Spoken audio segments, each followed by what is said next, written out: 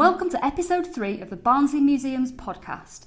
This is the Elsecar Dig with Tegwyn Roberts, Elsecar Heritage Action Zone Project Officer, and Megan Clement from the Wentworth and Elsecar Great Place Project. We're here on the last day of the Elsecar Dig. Tegwyn, can you tell us what has been happening? We've been here for the last 2 weeks running an archaeological excavation in the area next to the Elsecar Newcomen engine.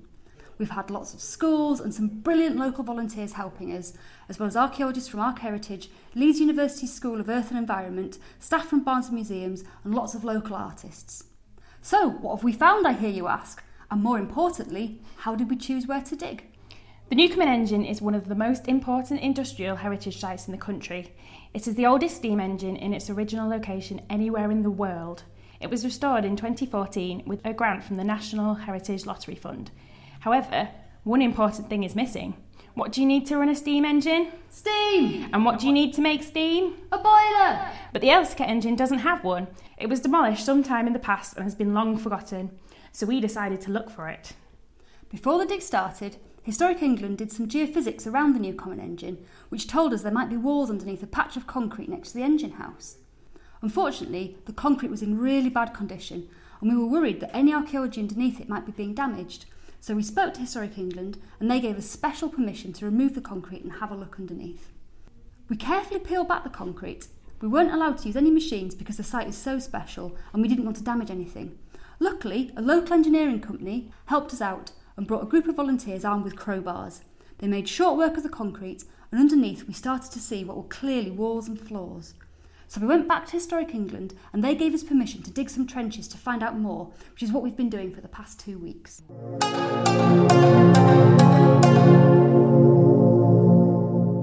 So I'm here with Glyn, Regional Manager at Ark Heritage. Glyn, what have you been doing on site today? Well, today is my first day on site. Normally I sit in the office, but unfortunately my colleague Laura had day off today, so I had to come out and get my hands dirty. So what I've been doing today on site is I've had a little poke in the trenches, but mostly I've been processing the finds. And I've been working with some of the volunteers and the team out here to catalogue and sort through all the metal objects we've found to pick out the things that are interesting, worth retaining and using in our full analysis. Have you found anything interesting whilst you've been doing this? Well, we've been finding lots of odd things. We've been finding what you'd expect, rusty nails, metal pipes and things, but we've found door hinges, we've found different types of little light bulbs, we've been finding bits of lead, possibly bits of lead sheet from maybe a roof or something at various points, and also a lot of bits of wire, some of which have been connected and joined together and as cables that must have been part of the control system when it was electrified in later days of the use of the pumping house. So what have we found? Well, the main thing we found is the boiler house. We've dug 3 trenches and they've all had exciting things in them. Trench 1 has uncovered part of the stoking area for the boilers, with stoking holes and a coal chute buried up to 2 metres below the surface. Trench 2 has uncovered part of the boilers. It shows that they were made of cast iron and riveted. Trench 3 has uncovered the back of the boiler house near to the chimney, where it looks like pipes have been, and some really unusual glazed ceramic shapes that we think were probably for insulating the pipes and keeping them from burning the brickwork.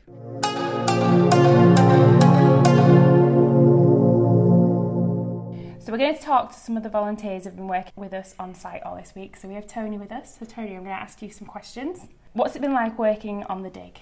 It's been great. Obviously I'm not from Yorkshire, I'm from London, and it sort of makes you part of the local community, local area, gives you that connection. How did you get involved? We went to the dig that was done last year at Milton when they did the digging up the furnaces. We spent 2 weeks up there volunteering, me, my wife and daughter. So that's how we found out about this year as well. Have you found anything interesting? I found a bit of a shoe today, it was very interesting. And I found the top of one of the stoke holes, although I was told where to dig. Have you enjoyed it? Oh, it's been great, yeah, really been good. Despite the fact it's really warm, but it's been really good, yeah. Great. So now we have Teresa with us and we're going to ask the same questions. What has it been like working on the dig? It's been really interesting and eye-opening. How did you get involved? My mum told me about it and I booked it on Eventbrite, and also I did the dig last year at Milton Forge.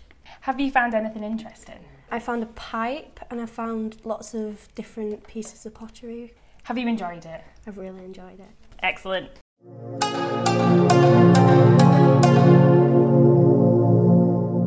So I'm here with Paul, who's an archaeological student at the University of Sheffield. Yep. Paul, what have you been doing on site?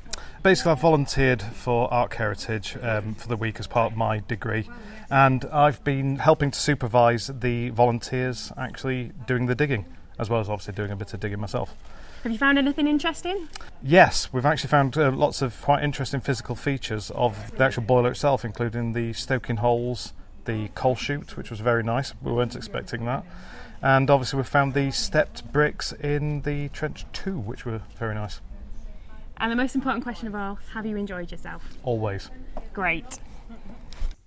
To plan the dig, we did a lot of creative consultation with young people to help us decide what questions we wanted to ask. We invited a number of artists to work with young people during the project to create digital soundscapes, temporary installations and more. If you want to find out more, we will be having a public event later in the year to share the results. To find out more, please visit the Elsecar Heritage Centre website, elsecar-heritage.com, and sign up to the Elsecar Heritage e-newsletter to keep up to date with heritage events and activities happening in and around Elsecar.